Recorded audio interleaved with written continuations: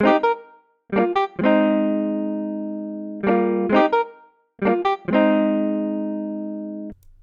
everybody, some front matter.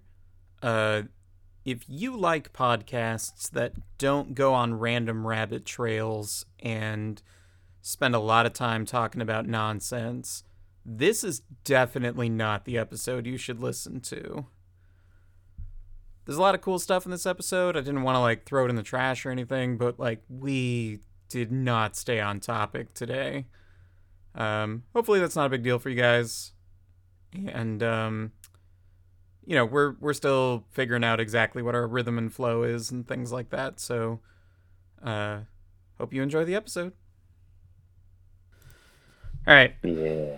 This is Games Are Fun. My name is Corin Manna, and with me today are Tasha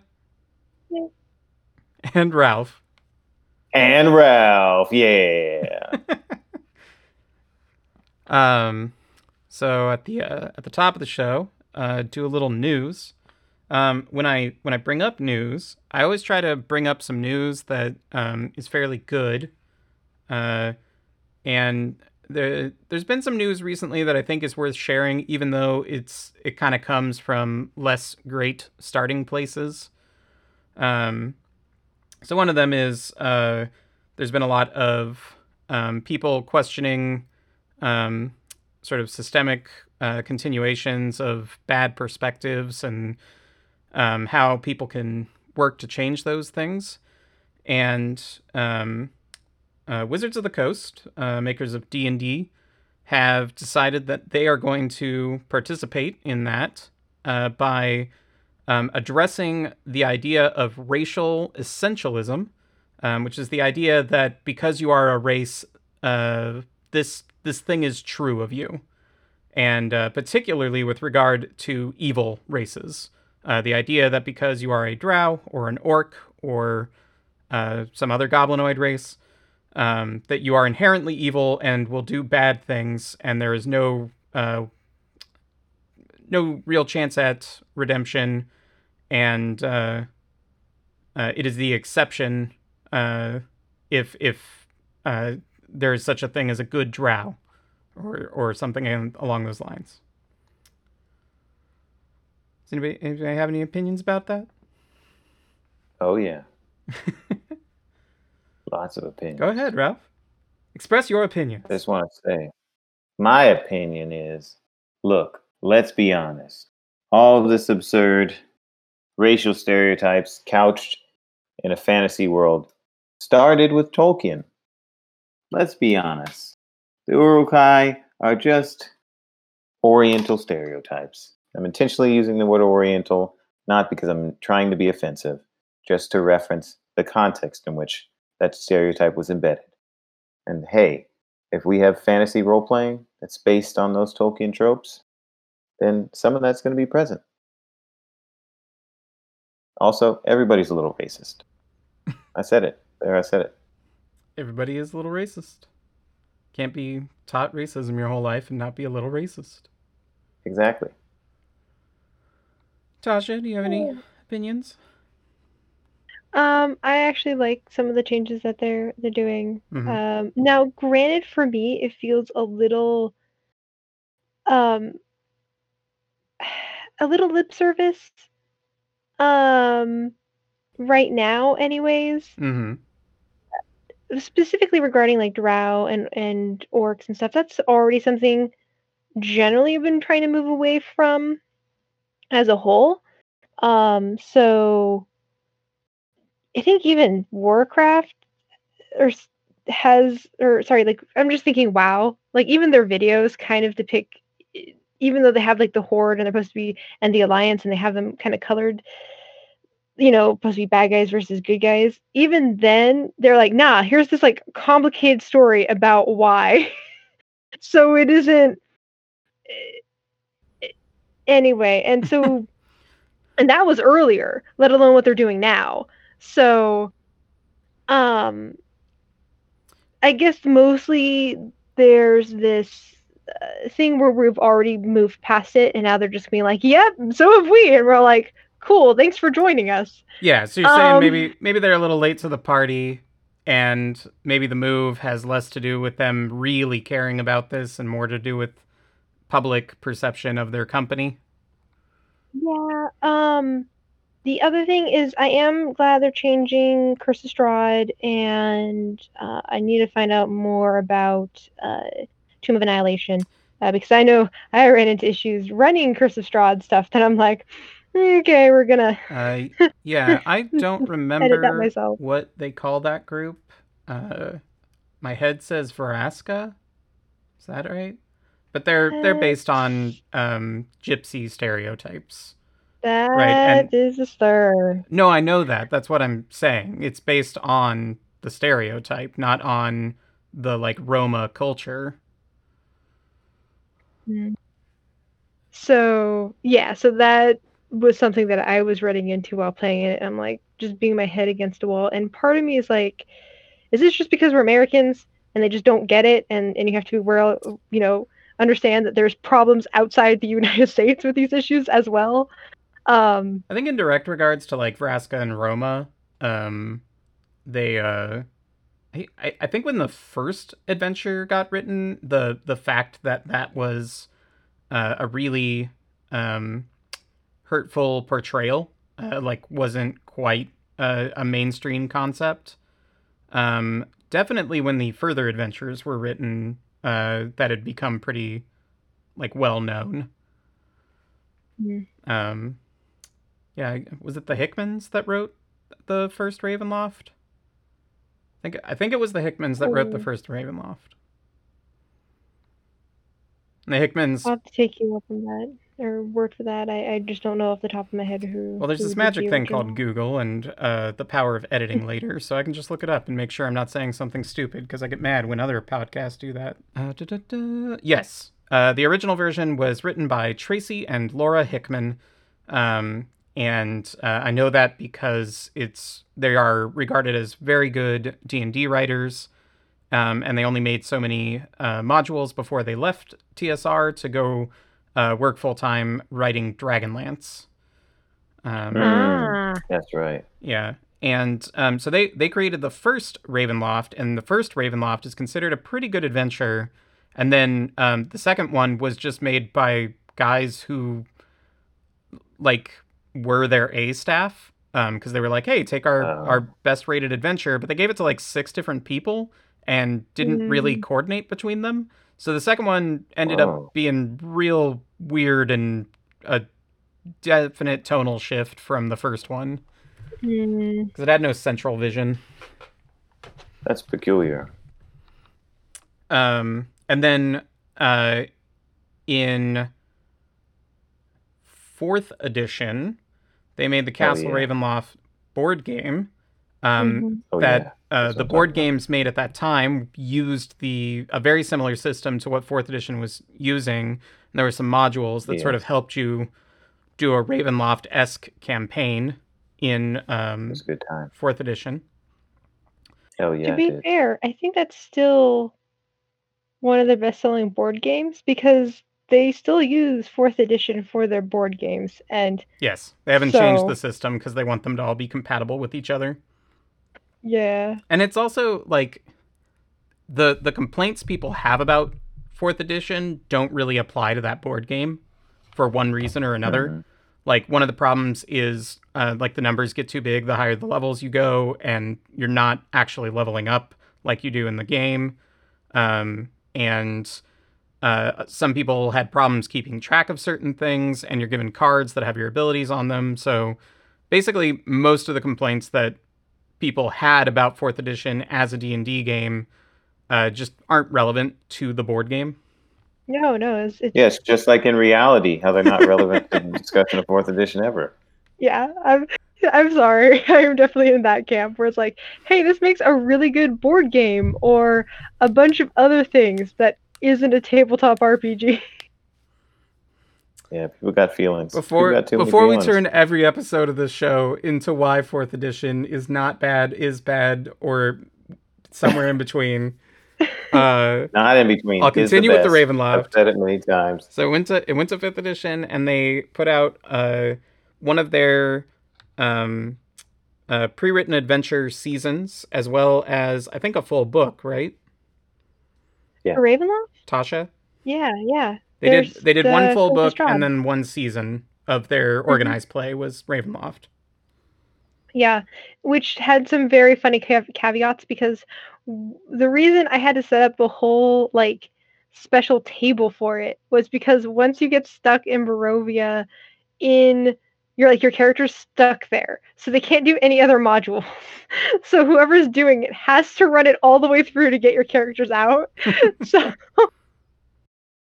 yeah, it was fun, but like I committed myself to like 3 to 4 months of solid weekly roleplay to make sure that they could get their characters through Ravenloft essentially.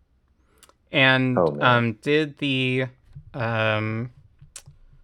see, we can look up names because we're willing to look at Google while we're doing this. It's fine. Yeah, WotC, they should have announced that they were just going to stop making games forever. Twitter agrees. Yeah, that was something we didn't get into. I was going to finish up this thing. Like, a lot of people called them out on, like, you could have changed this at any time. Why do we have to be in the middle of what we're in the middle of for you to finally do this? Because, like, it's not like people haven't called you out on this. It's not like people haven't brought it up.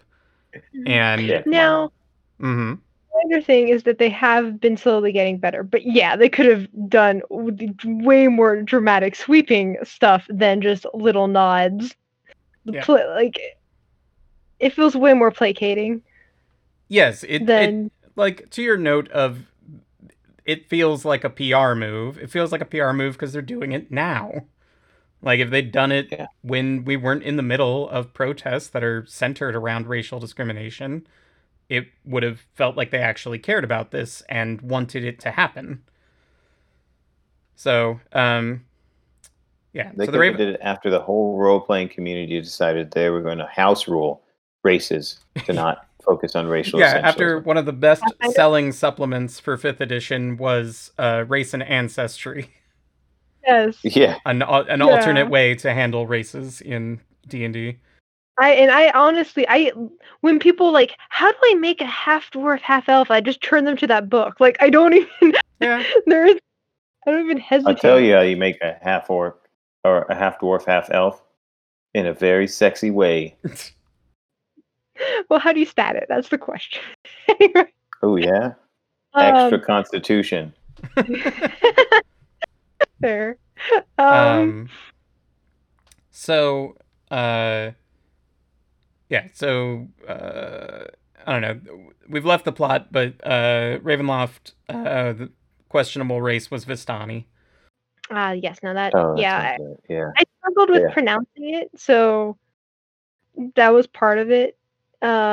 Because I was like sitting here trying to read it. So that was the one question I wanted to ask: was were the Vistani in the 5th edition stuff? Like were they heavily featured? Mm-hmm. Okay. So yeah, so they, as a callback to something that happened in an adventure that was written before people had an awareness of how damaging this stereotype was, they decided to include it, and there was no need to. Like, even within the context of the game, there are nomadic people. Like, they don't have to be there. I think they were. Yeah, there isn't a particular reason why. On the other hand, not doing it could also be a problem too, because you still want to have like proper representation. But you still need representation. Is like that weird line where you're trying to. Yeah.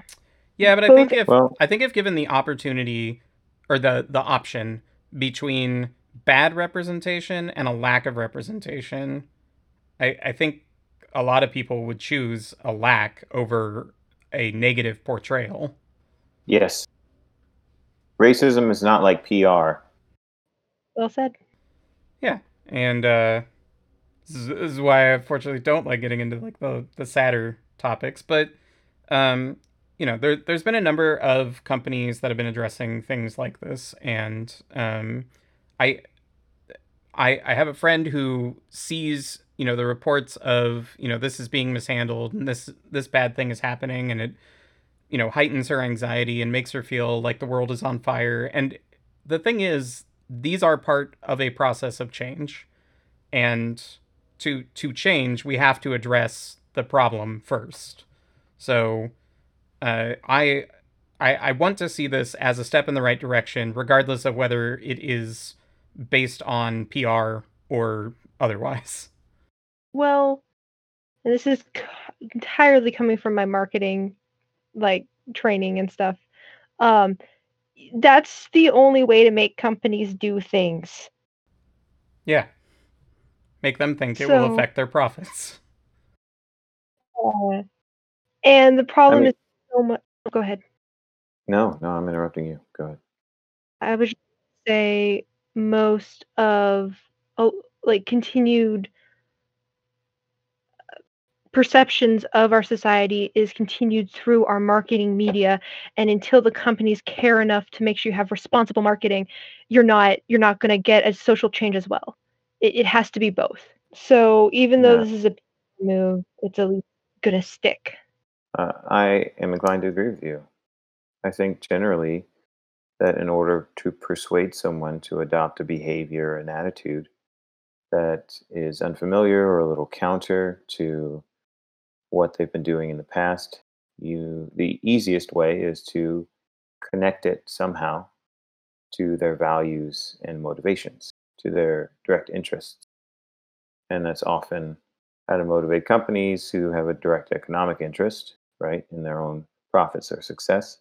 And if you're able to persuade them that adopting a different attitude or a different approach to producing media, they make more money or continue to make money and get more respect, then they'll do it. Mm, And I think there's a direct parallel when you're trying to persuade people. And so, as much as I want to make fun of WotC and the ridiculousness and people being oblivious and deciding that now's the time to appear like a woke company, I do want to acknowledge that considering the large fan base that Dungeons and Dragons has, it is possible that there's some people who are a little inexperienced, perhaps well meaning, but a little inexperienced with the notion of racial essentialism and some other more complicated, nuanced issues in hierarchical, socialized, or institutionalized oppression. And so a statement by WotC might be effective at reaching some people who otherwise might not understand these concepts. yeah. Or if nothing else, embed it, hopefully not only within their like company culture, but within how they'll handle books and material that they're going to produce for the future, and then people will, when they come to that material, will have it already presented in an easier attainable aspect. Yeah, that's true. Yeah. um I know Pathfinder did the same thing too with about their adventure path with the, I am forgetting the name of it, let me Google, but it was about the guard. The I'm Crimson forgetting. Guard. Maybe. No, I'm making a reference to holla at me, anybody, if you get that. we'll we'll find out if we get any hollers.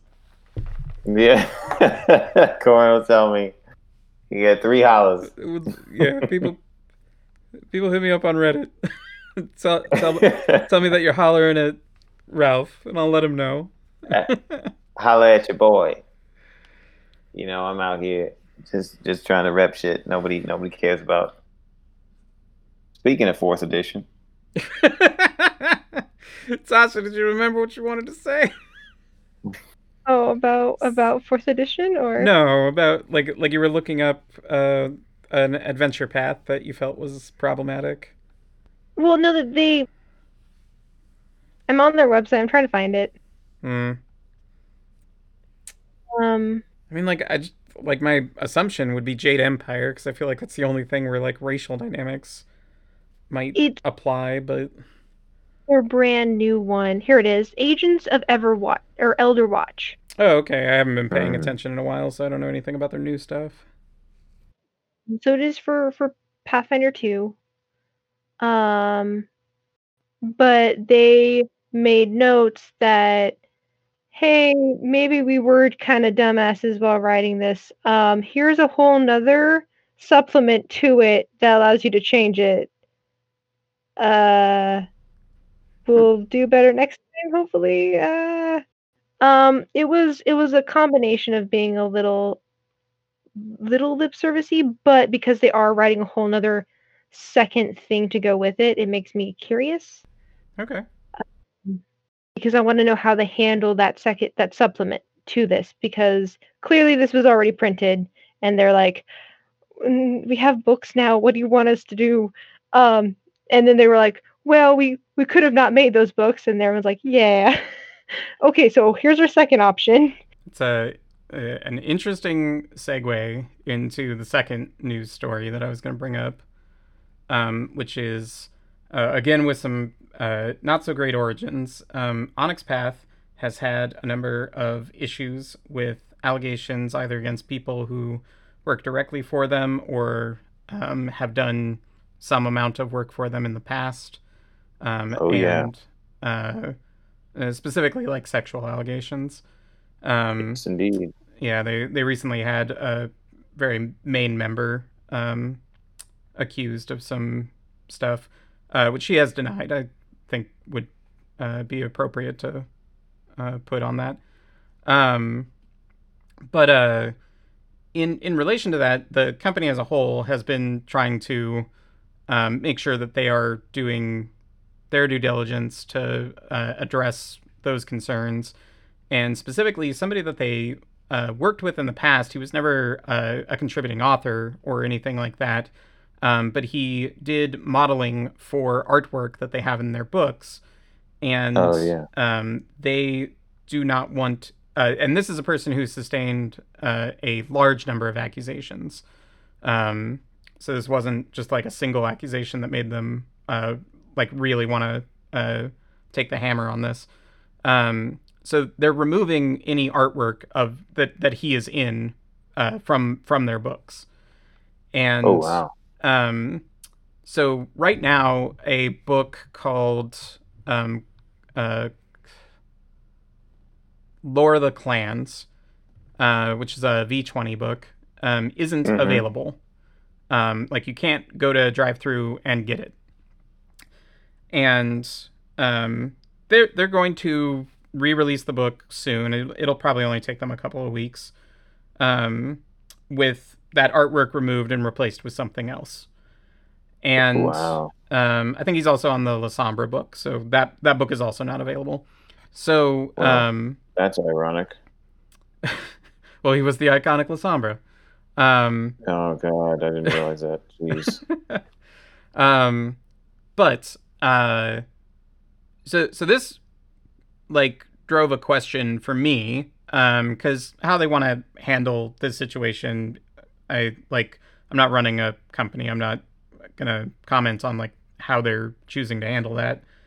But as a person who buys PDFs on DriveThruRPG, I wonder about my ability to get titles that I have paid for when a company makes a decision like this, or for any other reason chooses to withdraw their products from DriveThruRPG. DriveThruRPG also chose a few months ago to stop selling a particular company's PDFs because of the things that owner had said, that company's owner had said on Twitter. And so I wanted to know, and I emailed DriveThruRPG to ask them about what their policy on this is. And they said that if a company chooses to remove their books from the store, it is up to the company whether the people who have bought those PDFs are able to continue downloading them or not. So in this particular case, Onyx Path has removed the ability to download the book at all. Wow. And so if you don't already have the PDF on your hard drive, you can't get access to this PDF right now. And so their official policy is they will always endeavor to make sure that products remain available to the customers who have bought them, but they recommend having a personal backup of any files you buy from them. and that is their official stance on this.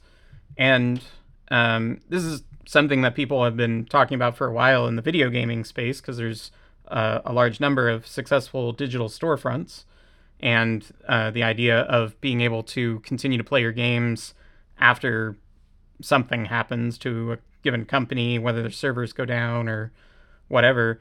And I hadn't really thought of it in terms of, digital PDF stores, which are, a pretty big portion of the market these days.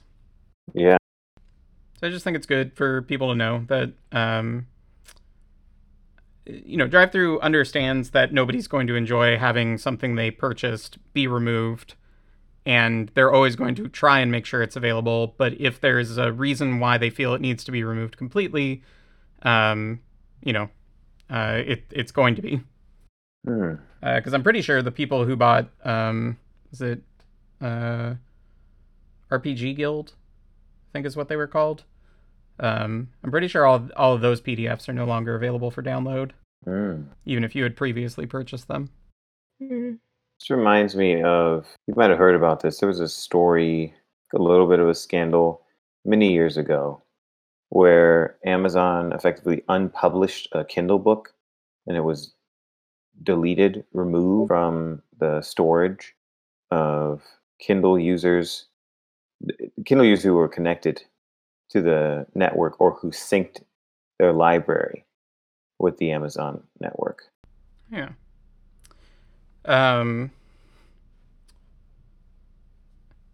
of backtracking a bit to our previous discussion, and Paizo choosing to update this book in the form of a separate supplement. I know another company that did that, Monty Cook Games, was called out by someone. I don't know anything about who they were. In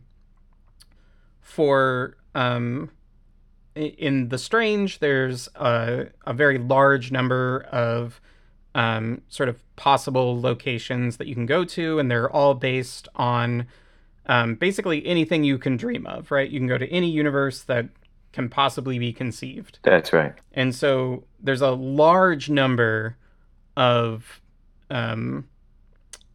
like possible destinations, and like little story hooks and ideas to get your mind running on what you could play. And one of them was called the Thunder Plains, and it was based on Native American mythology, specifically. Ooh, I'd have to look this up, and I looked it up earlier. But some people felt that it was, even though it was based on a specific like mythology that they looked into, which was specifically like the author grew up in an area and it was a tribe that was associated with that area. Okay, the Lakota. Okay. Yeah. Okay, So the author had grown up in an area where the Sioux and the Lakota would have been the tribes that would have been in that area beforehand. And so he specifically looked at Lakota mythologies when he was writing up his thing. But I would just say he maybe didn't have particularly great sources. And he ended up with something that a number of people more familiar with Native mythology felt was this pan-tribal mythology, and took creative liberties that they found offensive.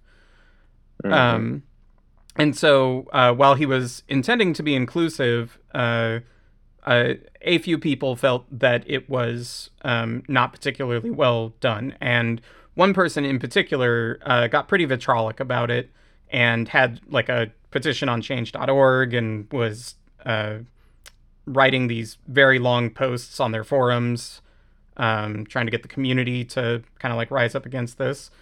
And they responded to this person and were like, hey, if it's problematic, we would like to address that, but the way you're going about this is pretty aggressive, and we would like it if you'd work with us rather than just demanding that we stop printing a book that has been out for 3 months. Oh yeah.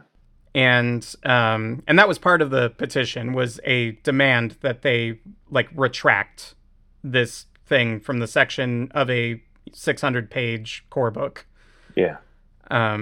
Which, when you're an indie publisher, is a pretty challenging thing to do. Yeah, totally. And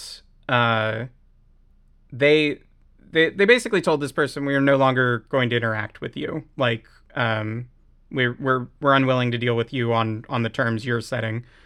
Somebody else contacted them, and they run a representation organization that handles tribal peoples. And they put them in touch with people who gave them some better resources to draw from. And Monty Cook Games put out a supplement with a more in-depth explanation, and they said that this is intended to replace the Thunder Plains section. Oh, cool. And like the end has a couple of like references to other pieces of literature that you can go look up to see the mythologies that inspired this thing and stuff like that. So the way Paizo is handling this particular one seems very similar to the way that MCG handled theirs. I feel like that's, again, I'm not actually part of that community, so I'm just going off of more general knowledge here, but that feels like how I would handle something like that. Yeah, like trying to go back and redo a book that's already in print is a pretty big challenge. But putting out something for free that people can look at that attempts to correct it seems like a pretty valid option. I think that's how essentially video games will handle things like that too. They'll just give you the free DLC or something like that. Yeah, or patch it out. Although that one, it's a little more integrated. So it's very weird having these similar parallels between video games and tabletop RPGs because they are so interwoven, but also very different. It looks like Paizo, in addition to putting out this supplement that changes some things, they're also donating proceeds of, a portion of the proceeds, but a portion of the proceeds is being donated to NAACP throughout the following year of the proceeds from the offending literature. Yeah, I remember reading it once, so I hadn't studied it. It was an Orwell book? Yeah. Oh my god. Okay, so tremendous irony. So Ralph shared the story that he brought up earlier of Amazon erases Orwell books from a Kindle. Like, and it was, yeah. When I read a headline like that, I'm just like, was there not a PR guy who was there to be like, do you guys not know? Yeah. Do you guys not know what this headline will be? Jeez, yeah. Man. So this is a long time ago. This is 11 years ago. Like things have changed since then. But I remember reading about this back then and was really shocked, right? Of course, because one of the books was 1984, right? So a book about government censorship and erasing things. It's literally 1984 that they took off the thing. Yeah. Oh my god. It wasn't an homage to Catalonia. No. It was the doublespeak book, the Big Brother book. Well, it's the book about flushing information down the memory hole. So, to provide more context, of course, right? Everyone was pissed. Amazon apologized. The deletions from customer devices were in response to information that said that some versions people had published were sold by a party that did not have digital rights to sell them. Right, like somebody had made a book called 1984 that was George Orwell's 1984. Yes. But they are not the people who are allowed to make that book. Yes, that's right. They're not allowed to publish it and sell it. And so, yes, the Amazon's approach was, let's eliminate this, right? It can't be purchased. And part of the process was, let's eliminate it on all Kindles. And they apologized because, yeah, it is definitely a bad look. It's a real bad look. It's also a real bad approach. Somebody buys something, you can't just retroactively unpublish the book that they have. We can now do commercial breaks. Sorry. Yeah, that's true. We're gonna turn this into the I'm gonna follow my patron saints of podcasting, the McElroy brothers, and we're gonna have 3 commercials. One for MeUndies, one for whatever the linens company is, and one for some other buy your stuff online now company. Blue And Apron, I Oh think. man. It what? was their Blue Apron, I Oh, believe. yep, Blue Apron. Yep, they do a lot of Blue Apron ads. If you're too Blue Apron, lazy if you to want to buy things sponsor on your own and you want to pull all your food out of a box, buy Blue Apron. Do you want to not leave your house? You can do that now. You just need to be rich. Oh, Do you want to make Wait, what?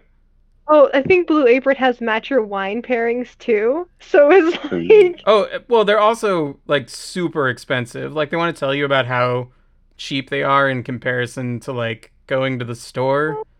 no. But they like I don't remember what they use as their price comparison, but it's not any store that anyone goes to.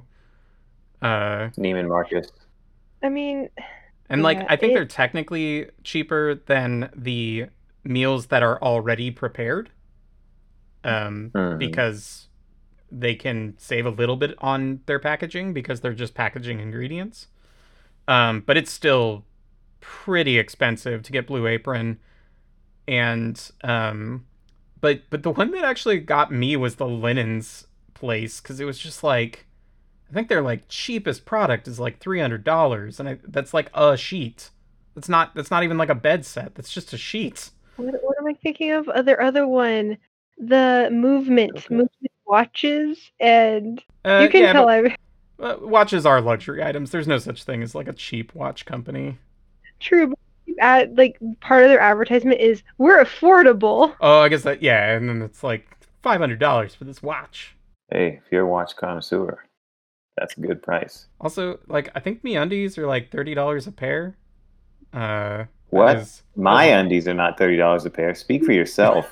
That's what I'm saying, man. Like, why?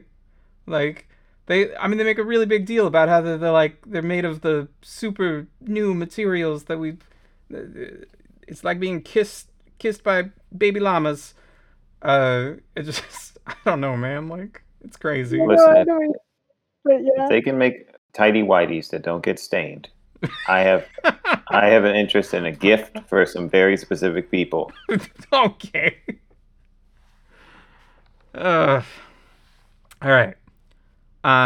So today's question for the podcast is game devs. How much do you care about them? Which devs? Well, I mean, so that's kind of the question. Like, would you buy a game because of who made it? With, like, knowing nothing else about it. Like, you hear the dev is on the project, and you're like, well, I gotta check that out. Buy a game if you made it, Corin. Low. It's usually retroactively. It's something that I care about.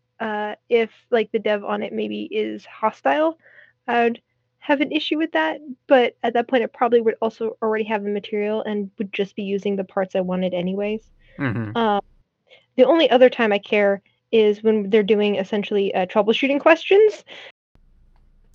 So yeah, so you're saying that your purchases are never going to be driven by a particular designer or developer. You just care if you find out later that they're a jerk, and then you don't want to play their game anymore.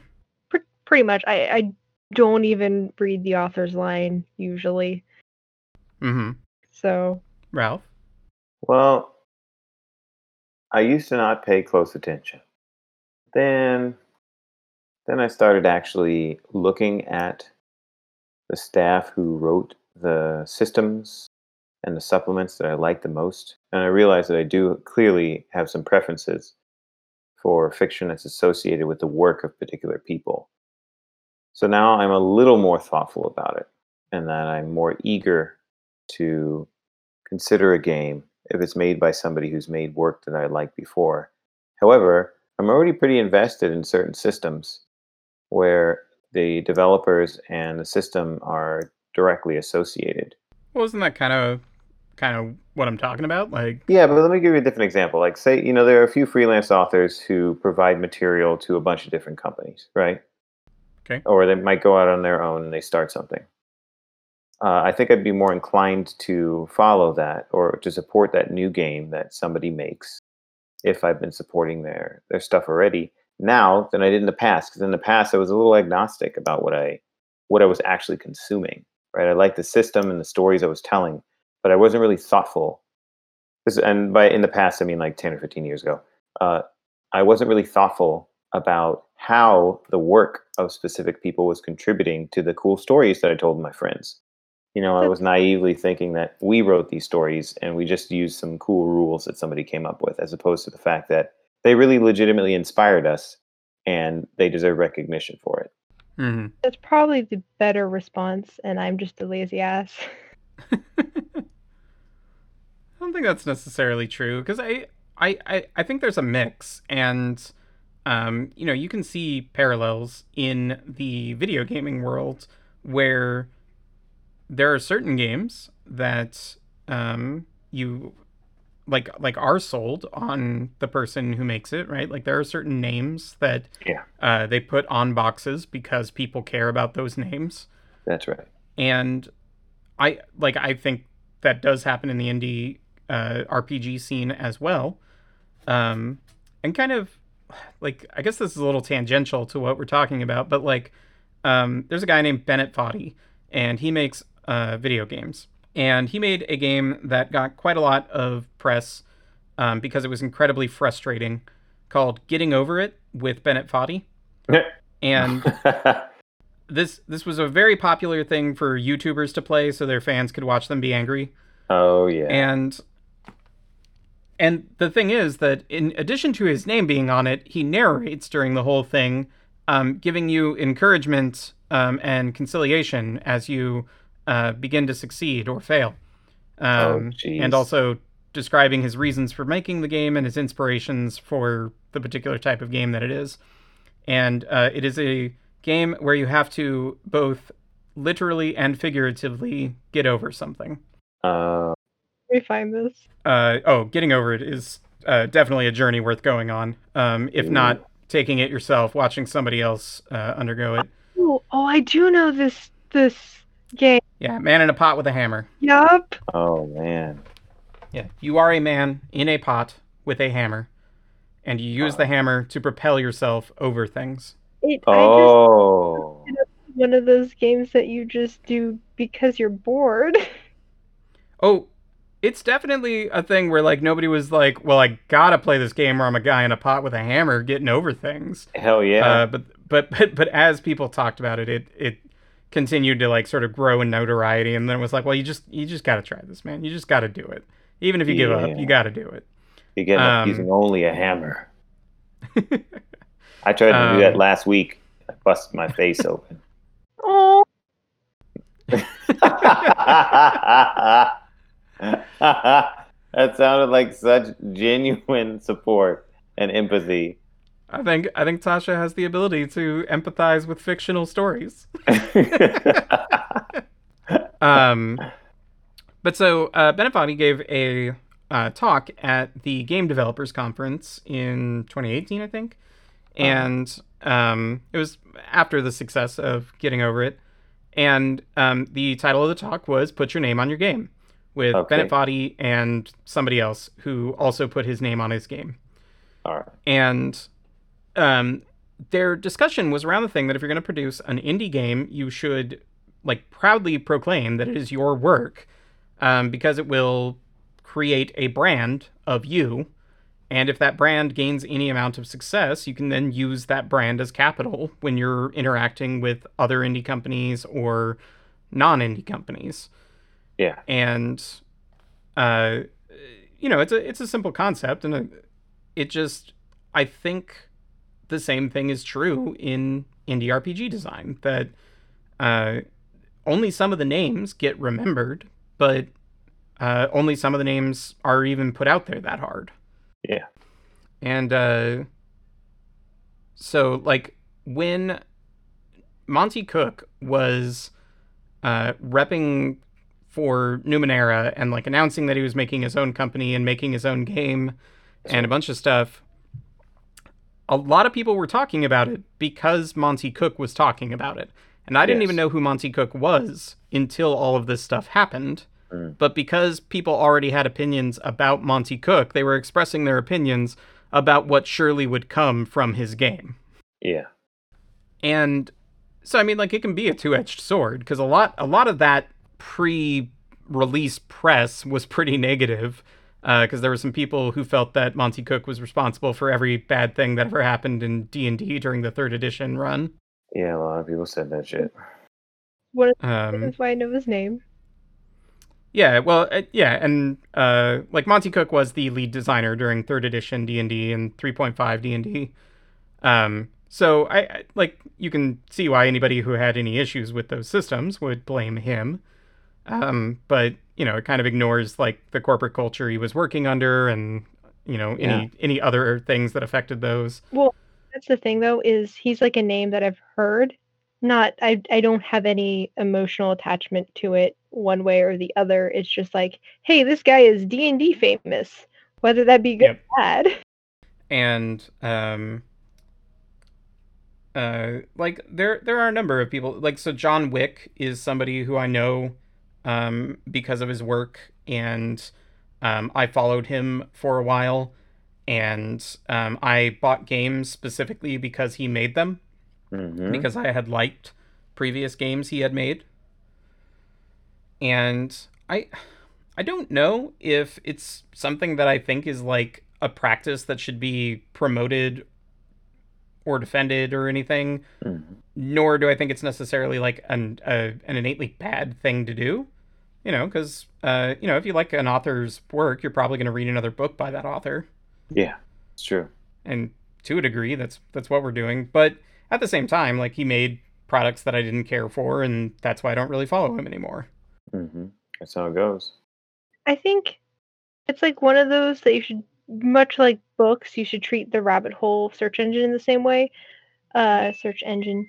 But much like when you're looking up a book you already like and are using the search engine to find other books that are similar, I would do both. Like, I would try to find books that are both similar in plotline and also written by the same author. And much like my delve into Nora Roberts, not all her books are awesome, but I do like her fantasy. How dare you? So that is the specific subsection that, and honestly, I probably don't like them as much as I did when I was younger, but yeah, the one, what was it? And she just rips off so many like media tropes that it's just like, yes, this is exactly what I needed because it's just like everything else I'm consuming at this time. Yes. But then she does it well. I can't remember her vampire one off the top of my head now, but it's so... Is that the Hunter Faith series? Because I know the Hunter Faith series is very popular. I thought it was like the Triad something. Well, that's our other thing. She almost always has like Irish, and Gaelic in it at some point. There was always someone who's from Ireland. There's just it is a thing you can count on. She can't abandon her roots. I have no idea if I was Irish or Scottish there. It probably plays to the bit, though. Yeah. Anyway, it's like Morgan's Cross, I think, is the first one. But like, there's a wizard who like time travels to meet a witch only because his brother got turned into a vampire, and then he jumps to the future, and then he can find his vampire brother and this cool witch, who then they have to team up with a vampire hunter, and then two people from a different universe that's essentially just Avalon. And anyway, it is a good trip, though. And like, I don't think I would enjoy it as much as I did when I read it in high school, but it is definitely something that I'm like, I compare fan fiction to. Yeah.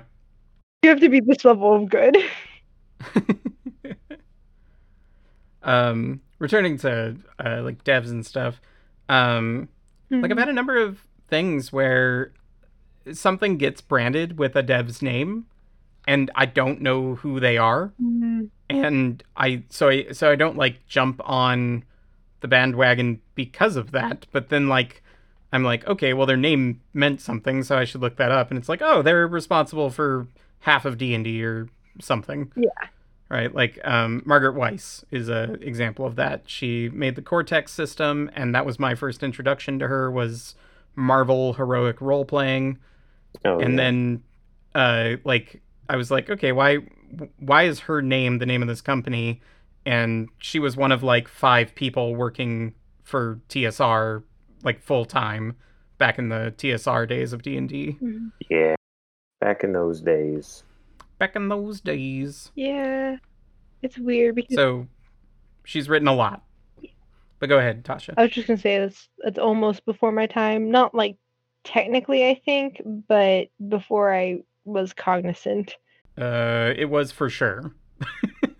Because I think like the TSR days started before I was born. I think they ended when I was a child, and I am older than you by a decent amount. Cool, because I've only ever known Wizard of the Coast control of D&D. Oh, yeah. You poor child. You sweet summer child. I know. Oh, you sweet innocent soul. You haven't experienced the wonders that are Thaco.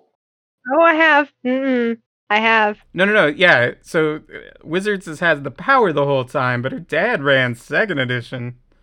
We did that's right. Because he's an old man. Yeah.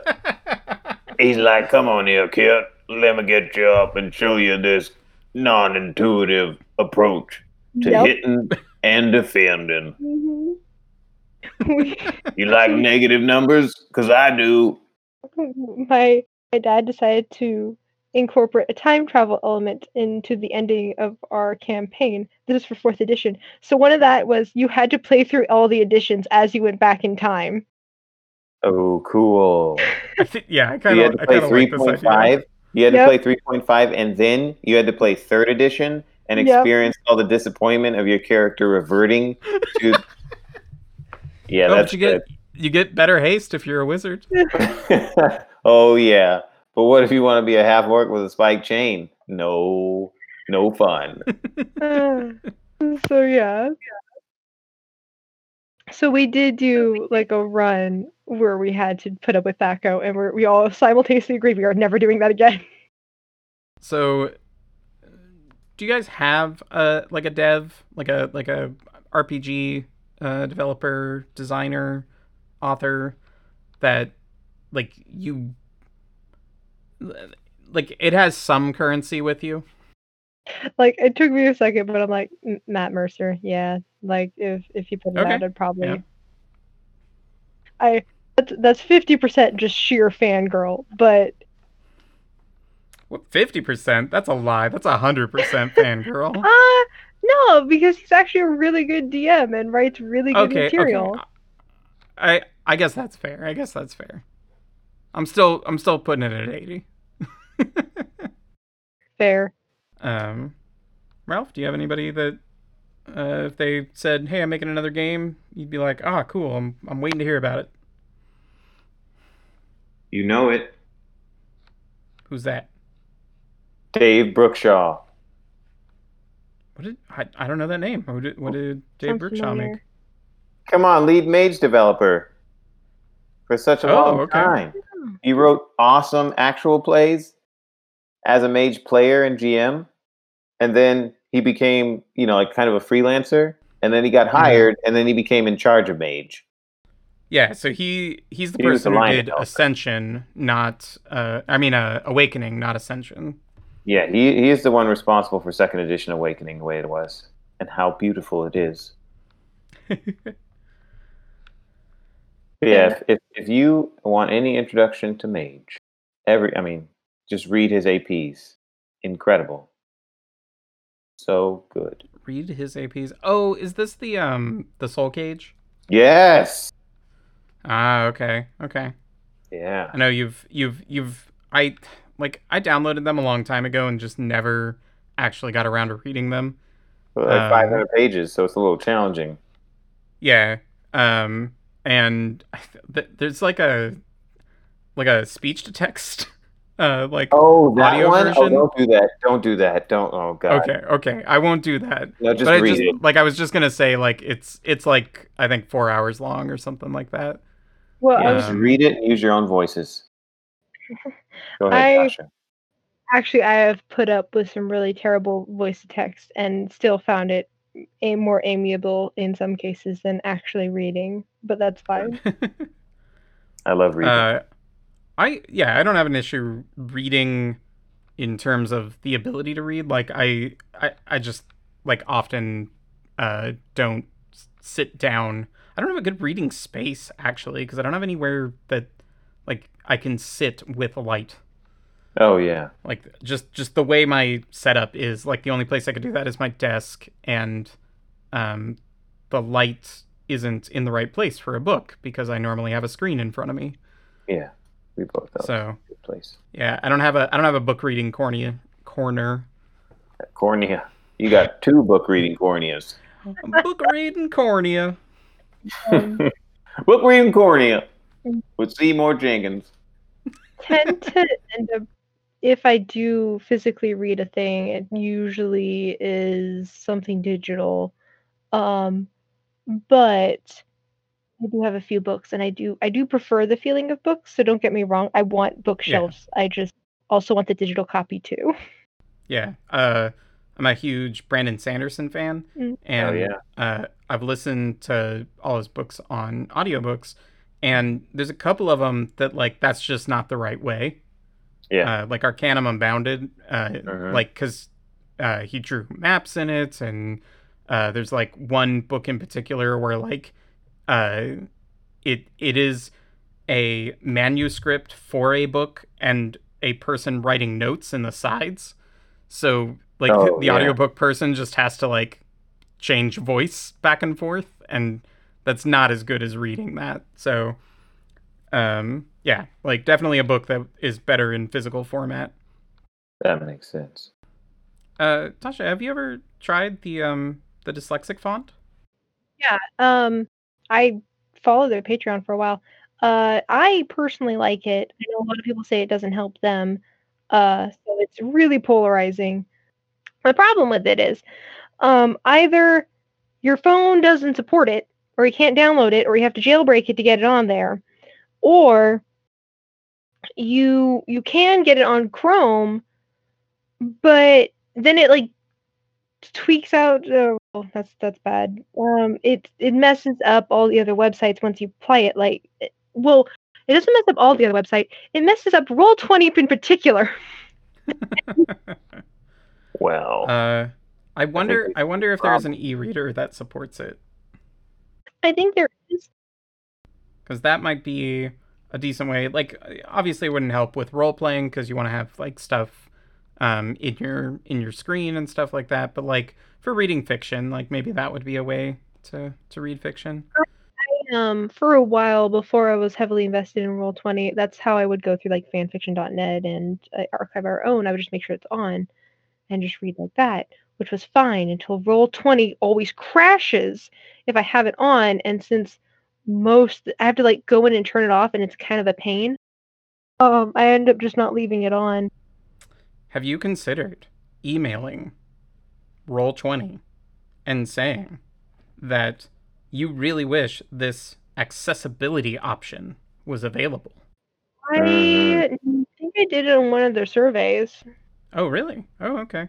Uh, I just know a lot of companies have responded a lot better to the idea of like accessibility options than like the less like PC way of saying it. Or, that's not even the right way to think of it. Just like people saying this doesn't work for me. Like companies have a tendency to ignore that, But then if you say like, oh, there's a way you could make this more accessible, like the companies are like, ah, I see.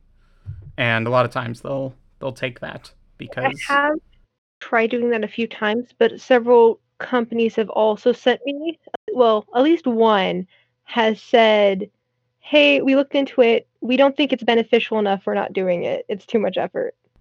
oh, and then you post that on Twitter and get a lot of people angry at them. Yeah. Not that I'm actually advocating people do that, because this is a Um, terrible part of our modern society. it was for a small like it was for a free video game. I'm not gonna. Oh, yeah. They were making like I think a fan version of an Atomi game for Undertale or something. Okay. None of them made it, by the way. No one actually finished that. But I recommend to all of them that they should have that as an option. But I gotta tell this story. So there's a speedrunner for who does speedruns at ADGQ quite often, known as Half Coordinated, and he Mm. has a disorder that makes it so that the left side of his body doesn't work very well, Oh, wow. and so he plays games one-handed. Holy shit. And many people who watch his streams and go to cheer him on at AGDQ generally leave comments like you're a better gamer as half a man than I am as a full one, Yeah. and things like that. And that's all taken in good humor. But he is a big advocate for accessibility in games, and people trying to make controllers that take into consideration that somebody might be operating them with one hand. And Yeah. video games allowing you to map controls, because if you only have one hand, you want to have those controls do what you want them to do. That's Um, right. and so he often, at the beginning of his games, would give a little speech about accessibility and how it's great that this game that he's playing like has these accessibility options. Maybe he'll say, "Hey, I would really like to see this accessibility option in this game. This is where it could improve."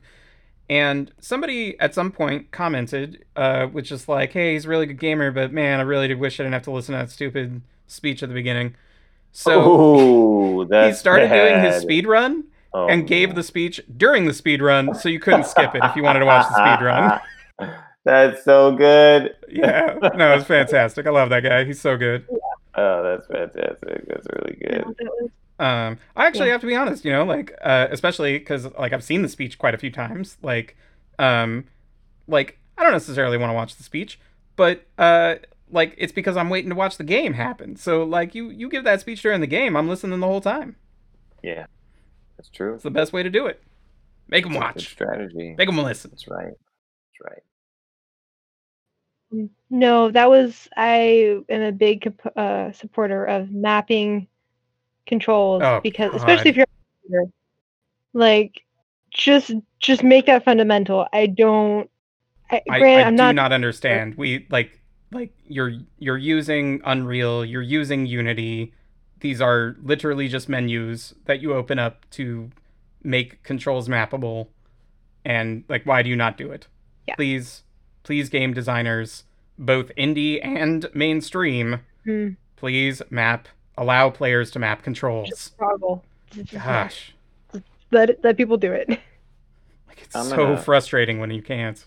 I'm gonna provide a dissenting voice and encourage all game developers to make games as frustrating and unplayable as possible, so that nobody plays them ever again. Yeah, don't allow people to have fun.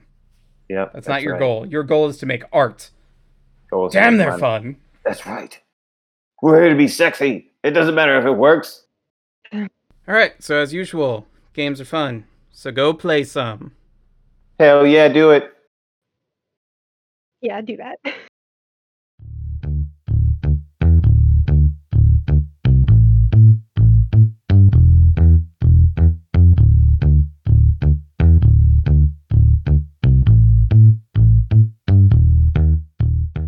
Let me make another commercial for Blue Apron. Blue Apron. Hey there, everybody. They usually have asparagus because they can't find another shelf-stable vegetable or an easily refrigerated vegetable. Howdy out there, everyone, in the coronavirus days. Have you not left your apartment for 4 months for various reasons? Do you have no interest in actually exhibiting any initiative to find the vegetables you need on an online shopping portal? Do you want to make shrimp scampi in your bathroom using just the bathtub and a hot plate? Order from Blue Apron, and you can do all of these things. With wine. With wine pairings now. With wine.